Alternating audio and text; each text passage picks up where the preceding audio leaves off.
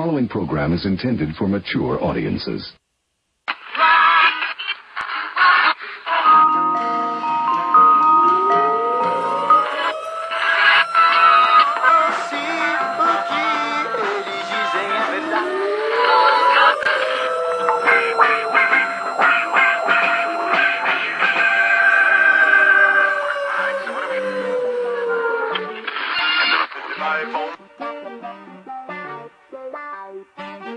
Welcome to Rudy's Revelation. It's Sunday, April 25th, 2021. This week I'll be talking about blame and actually who's responsible politically and for what. We're talking about the term ipso facto. Also be talking back to the Sunday Talking Heads on CBS Face the Nation, where Ohio Governor Mike DeWine talks about policing in the fatal shooting of the knife-wielding 16-year-old Ma'Khia Bryant. Also be checking out Sunday Morning Propaganda at our favorite feel-good feature news program, CBS Sunday Morning. Where New York Times columnist Charles Blow compares the trial of 1955 lynching of a black teenager, Emmett Till, the 2020 case of George Floyd, who died in police custody after resisting arrest. We'll also be tearing into the Sunday New York Times, showing you how the newspaper continually mischaracterizes the facts to mislead the public. Of course, I'll be going over the weekend headlines all the next 30 minutes. But first, we'll be taking you back to school, giving you some historical context to frame this week's news narratives.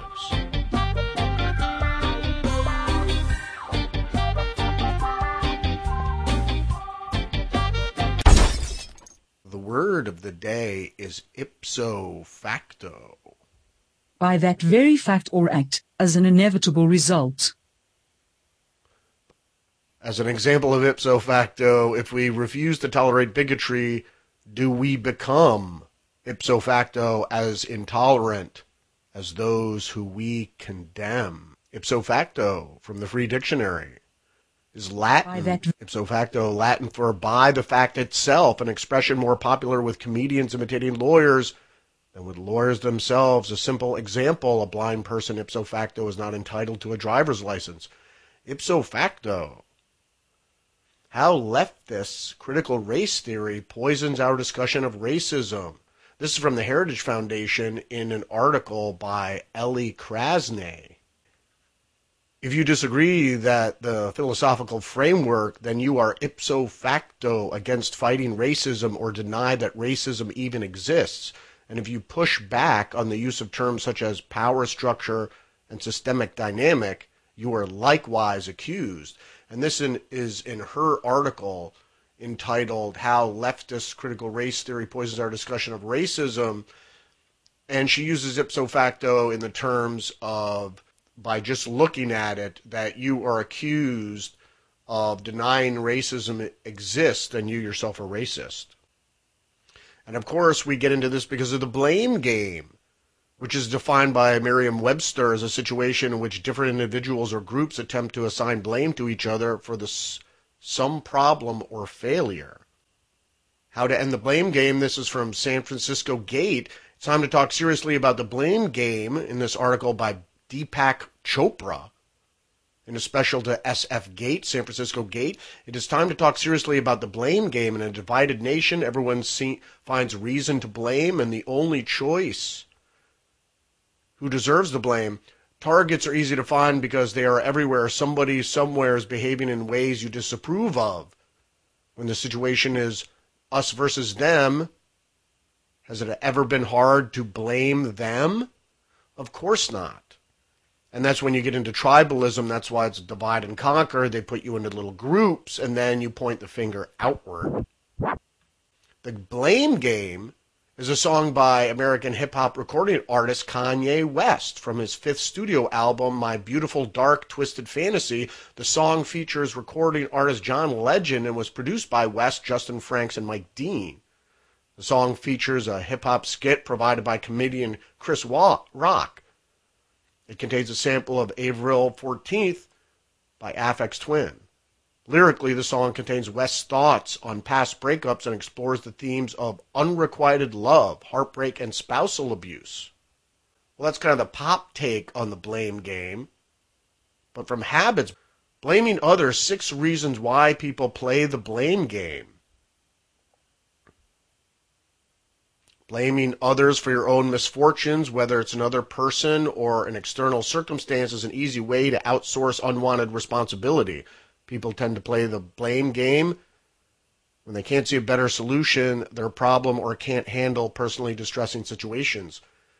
Most people who can't deal with themselves externalize. How to Stop the Blame Game. This is from Harvard Business Review from May 13th, 2010 by Nathaniel Fast. Playing the blame game never works. A deep set of research shows that people who blame others for their mistakes lose status, learn less, and perform worse relative to those who own up to their mistakes. Research also shows that the same applies for organizations. Groups and organizations with rampant culture of blame have a serious disadvantage when it comes to creativity, learning, innovation, and productive risk-taking. Who does that sound like? It sounds like the Democrats, of course. And from Forbes, Avoiding the Blame Game, in this article by Michael Sayek, take ownership, full stop. This is what I expect from my team, what I hopefully demonstrate to my employees and peers. A few years back, I sent all of my managers a copy of Extreme Ownership by former Navy SEALs Jocko Willink and Leif Babin. The TED Talk Jocko Willink gave on the same topic is worth 14 minutes of your time. When people take personal responsibility for what they're collectively working on, it establishes trust. When people trust each other, blame is less likely to come into play.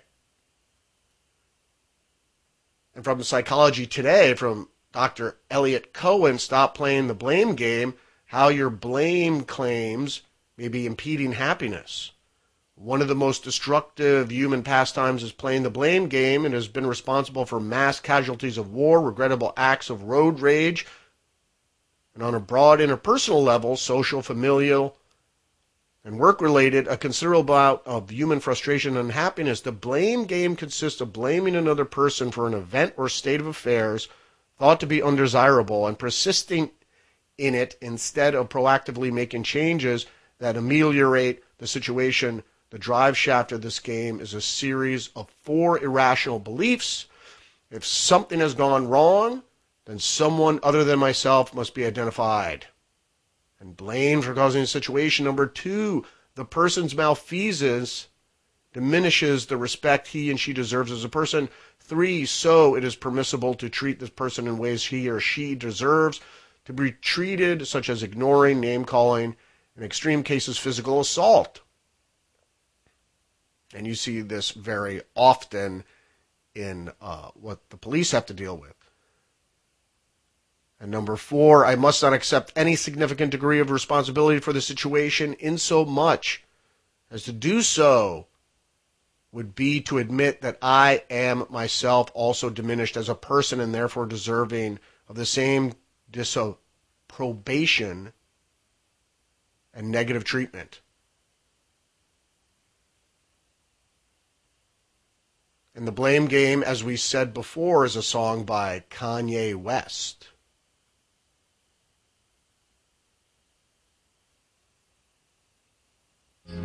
As a last resort and my first resort,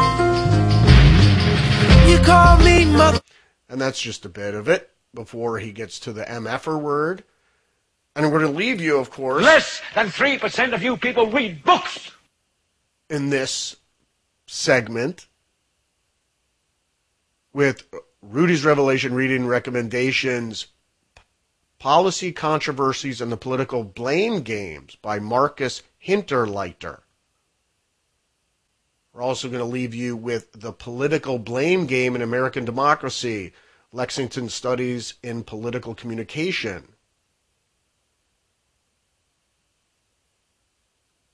They started it.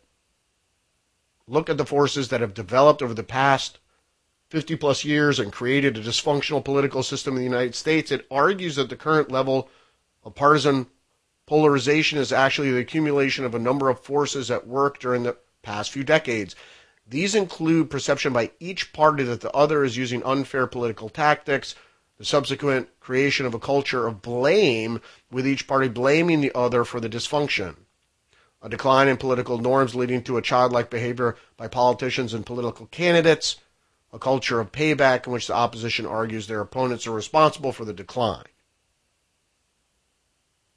These four factors culminated in 2016 election,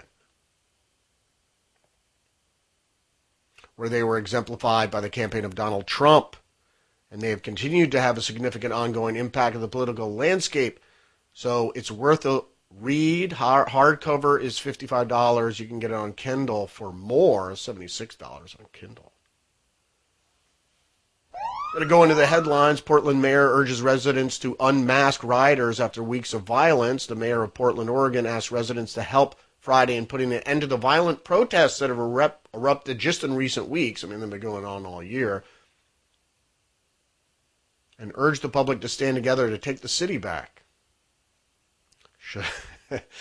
You should have let Donald Trump send in the troops, man.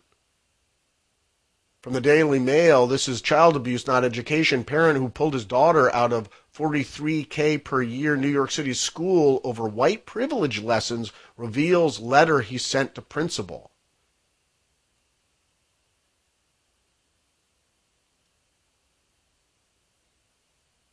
From the New York Post, inside the growing underground network of parent fighting anti-racism in New York City school. Now, this is Harvey Goldman. His 9-year-old daughter was learning about George Floyd's death and Black Lives Matter, as well as her own white privilege at a $43,000 per year Herschel School in Manhattan. I mean, if people don't know by now, it's called indoctrination. It's a Maoist tactic. And basically what you're doing is you are training the youth to want to tear down the culture, particularly the political culture and ideas of the parents. This is from AP, from the 24th. Gas prices creep higher in New Jersey around nation. We don't have to go into this. It's obviously inflation, and when you stop doing oil exploration in this country, they're going to raise gas prices on you. Again, from the New York Post, new photos show Epstein and Maxwell were VIP guests in the Clinton White House. Yep, there's the picture right there. Ghislaine Maxwell. And Jeffrey Epstein greeted by Bill Clinton. Ghislaine Maxwell and Jeffrey Epstein were once White House guests of former President Bill Clinton. The images were published by The Sun days after Maxwell's last court appearance on sex trafficking charges in Manhattan, related to her alleged procurement of underage rape victims for the convicted pedophile, talking about Epstein. From Politico, reckless Russia's power is in decline, say British spy chief. MI6 chief believes Moscow's power is waning. We all know that. I mean, since the breakup of the Soviet Union, their power has been waning. I mean, they're still a nuclear power. Reckless Russia's actions are worrisome. MI6 boss Richard Moore, wasn't it Roger Moore? No, that was 007. Pointed to a height. It's so funny, all these spy people, they come up with these silly names. Pointed to heightened tension over Ukraine last week, and week's report that Russia's military intelligence agency, the GRU, blew up a Czech arms factory that causes of concern. You know, they're looking out, most countries look out for their own interest, whether it's Russia or China or the United States. Well, the United States used to. From the Washington Post, a churning Golden State on the eve of new population numbers. This is an article that basically says people are fleeing California during a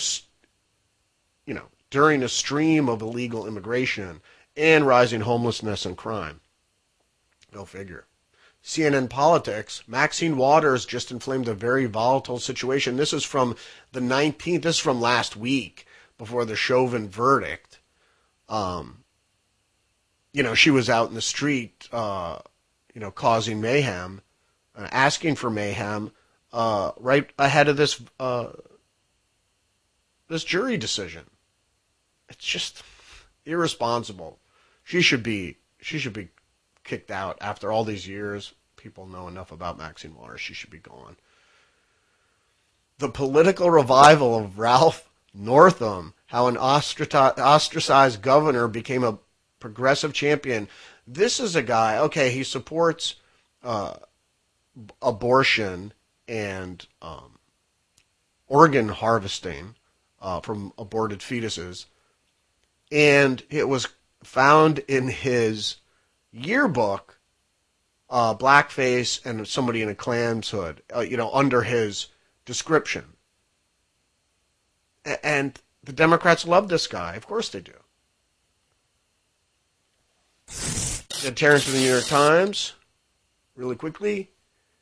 Women are battling China's angry trolls. The trolls are winning. As online attacks against Chinese feminists intensify, popular social media companies are responding by removing the women, not the abusers, from the platform. If you think you have any sort of rights in communist China, I don't know why they write this article. Okay, they're feminists in China, right? And what happens to them? They get removed from social media.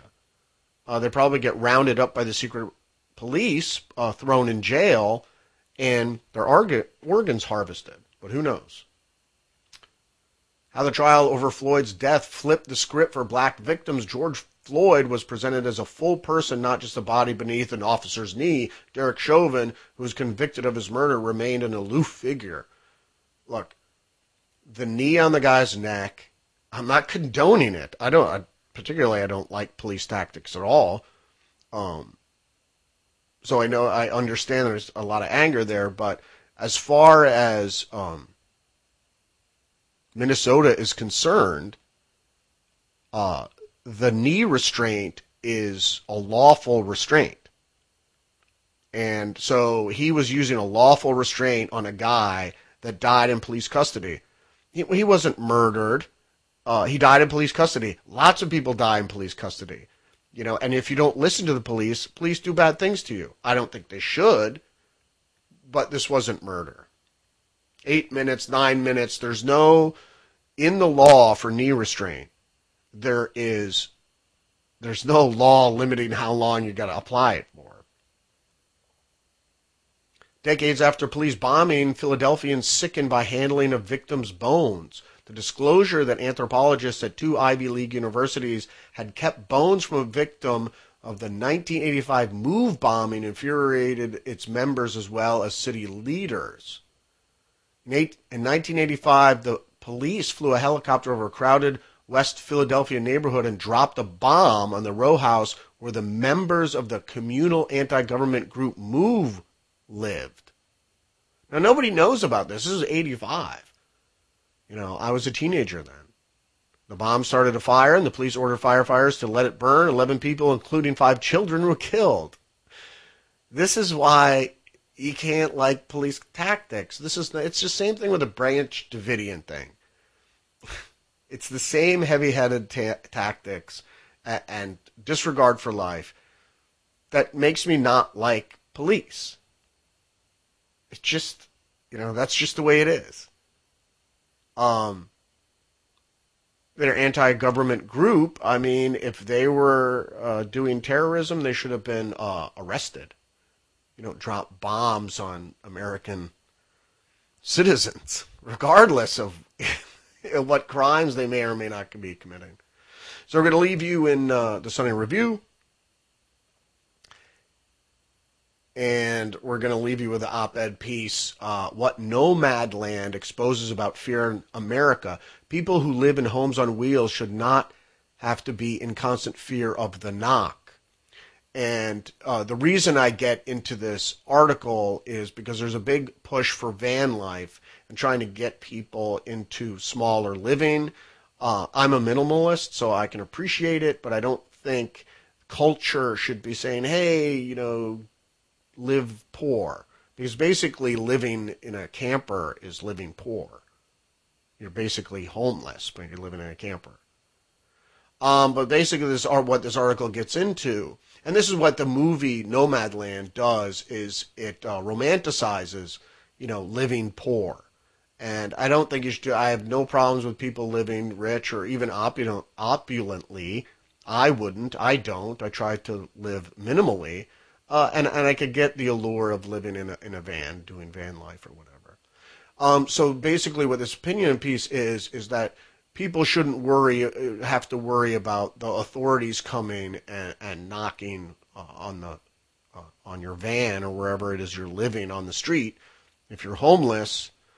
And this is done by the author of the book Nomadland, and basically it says, people shouldn't have to worry about getting roused by police if you're living in your car or a camper or something. And I happen to agree with that. But the reason I got into this too is that it's a cultural. It's like the tiny house thing. It's a cultural effort to romanticize minimalism.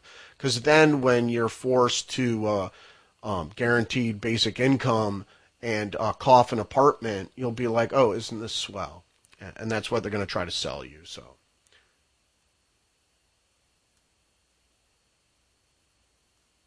we're going to leave you with Governor Mike DeWine of Ohio, who talks about policing in the wake of this killing of a 16-year-old who is wielding a knife. I mean, this happens all the time. People wielding knives always get shot. So you shouldn't wield a knife out in public. And my whole point about this killing was, if she stayed on her property, if she stayed like 8 inches in or a couple feet in on her lawn, the law looks at it completely different. So if you say somebody is, threatening you on your lawn and you come out with a knife, the law is different. That as soon as you come on the sidewalk, public property, and try to stab someone, cop's going to shoot you. What is there for us to learn? Body cameras. The tragedy of the 16-year-old child who was killed in Columbus. Mayor Ginther made the absolute correct decision. Within 6 hours, they had that out to the news media. Clearly is there, and that is to treat police as professionals. It's not that the local prosecutor can't do it or the local police can't investigate themselves, but particularly with the police investigating themselves, there is the appearance. There's always the appearance that, that was not a fair investigation. So I think getting rid of that feeling, getting rid of that appearance, making sure it's an outside agency that is doing the investigation. BCI in Ohio does a great job. They're the ones that are involved. It's a state agency. They're the ones that the mayor has asked to come in and do the investigation in Columbus. You've talked about training, and I want to talk about the Ma'Khia Bryant case. There's been a lot of people looking at, because the video is out there, a lot of people making judgments. What a lot of people in the black community see is they see a situation in which white assailants, young white men who sometimes have just come from committing mayhem, are taken into custody. But when it's a young black man or woman, there's a shooting. There's a use of force. And they see a wide disparity there in terms of the discretion used by officers. Do you understand that feeling? I also understand the feeling of the police officer. I've not been a police officer, but I was a county prosecuting attorney. Look, they've got a tough job. They have to make split-second decisions. And in this particular case, for example, you're watching the same thing I'm watching. You know the same thing I'm seeing, but that's what the police officer saw. So that's why one reason, frankly, to have the video cameras and get that out to the public so that everybody can take a look at that. But yes, I understand how they feel. It's one of the reasons why, teaching them implicit bias. There's nothing to do with implicit bias. Training, how you diffuse a situation, how you deal with someone, for example, who has a mental health problem, how you deal with someone who is autistic. All of these things, we know how to do now. It's just getting that training out to every police every police officer in the country. Likely if you're black to get shot in one of these instances. And then also in Columbus, there was a study that showed even though black residents are 28% of the city, they're involved in half of the use of force cases. So it's not just a feeling, let's back it up. And I wonder if you could be very specific in this training about basically the implicit views of race that get embedded one way or another into police that cause these kinds of outcomes.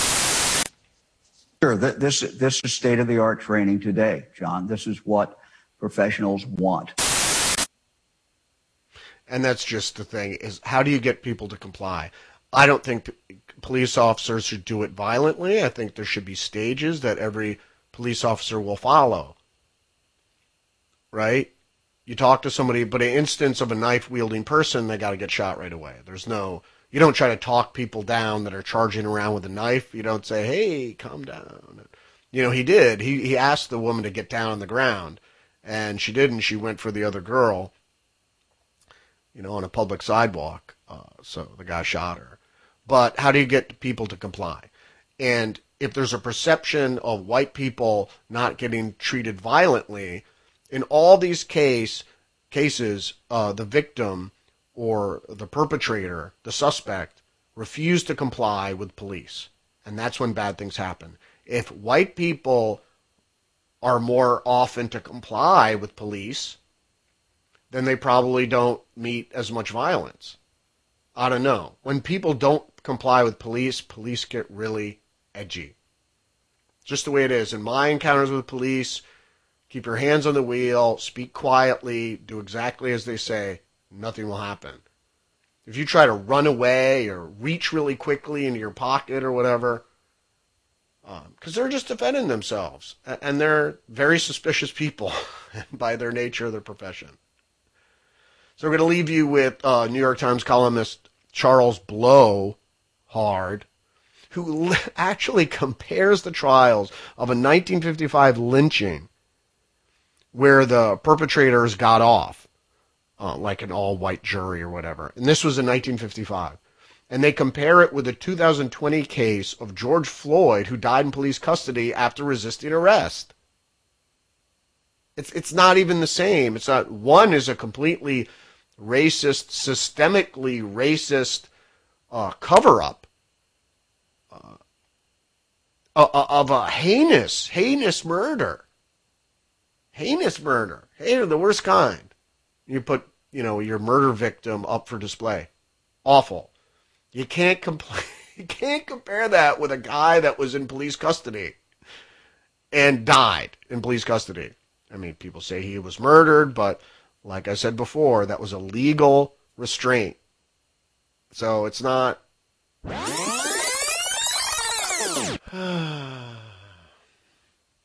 Charles Blowhard. We caution his commentary includes graphic images. Till was a 14-year-old Chicago boy who in the summer of 1955 was kidnapped from his great-uncle's house in Money, Mississippi in the middle of the night. He was brutally beaten, forced to strip naked, shot through the face, and then tied with barbed wire to the fan of a cotton gin and thrown into the Tallahatchie River. I couldn't help but think of Till's trial while watching the murder trial of Derek Chauvin in the killing of George Floyd.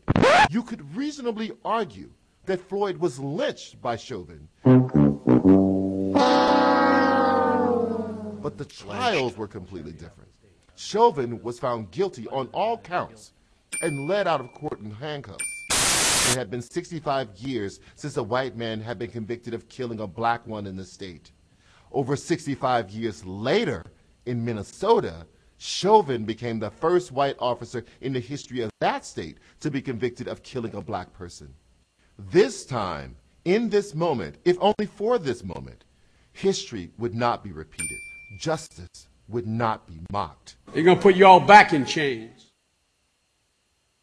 If you have a problem figuring out whether you're for me or Trump, and you ain't black. I'm telling you, man, comparing those two, one is you're equating a racist killing with something that didn't have anything to do with race. People say it does, but there's no proof that Officer Chauvin was motivated by race. And they're not saying it was a hate crime. He was convicted of murder because maybe some callousness, obviously. But that has nothing to do with race. So you're equating one extremely racist, systemically racist event that happened over 50 years ago to something that it was really an accident, but the guy died in police custody, which happens all the time to people. That's why you don't want to get arrested, for starters. All right, that's it for us.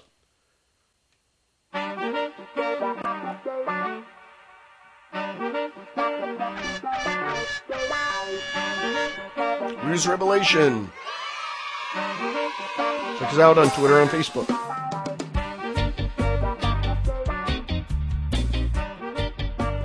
See you next week.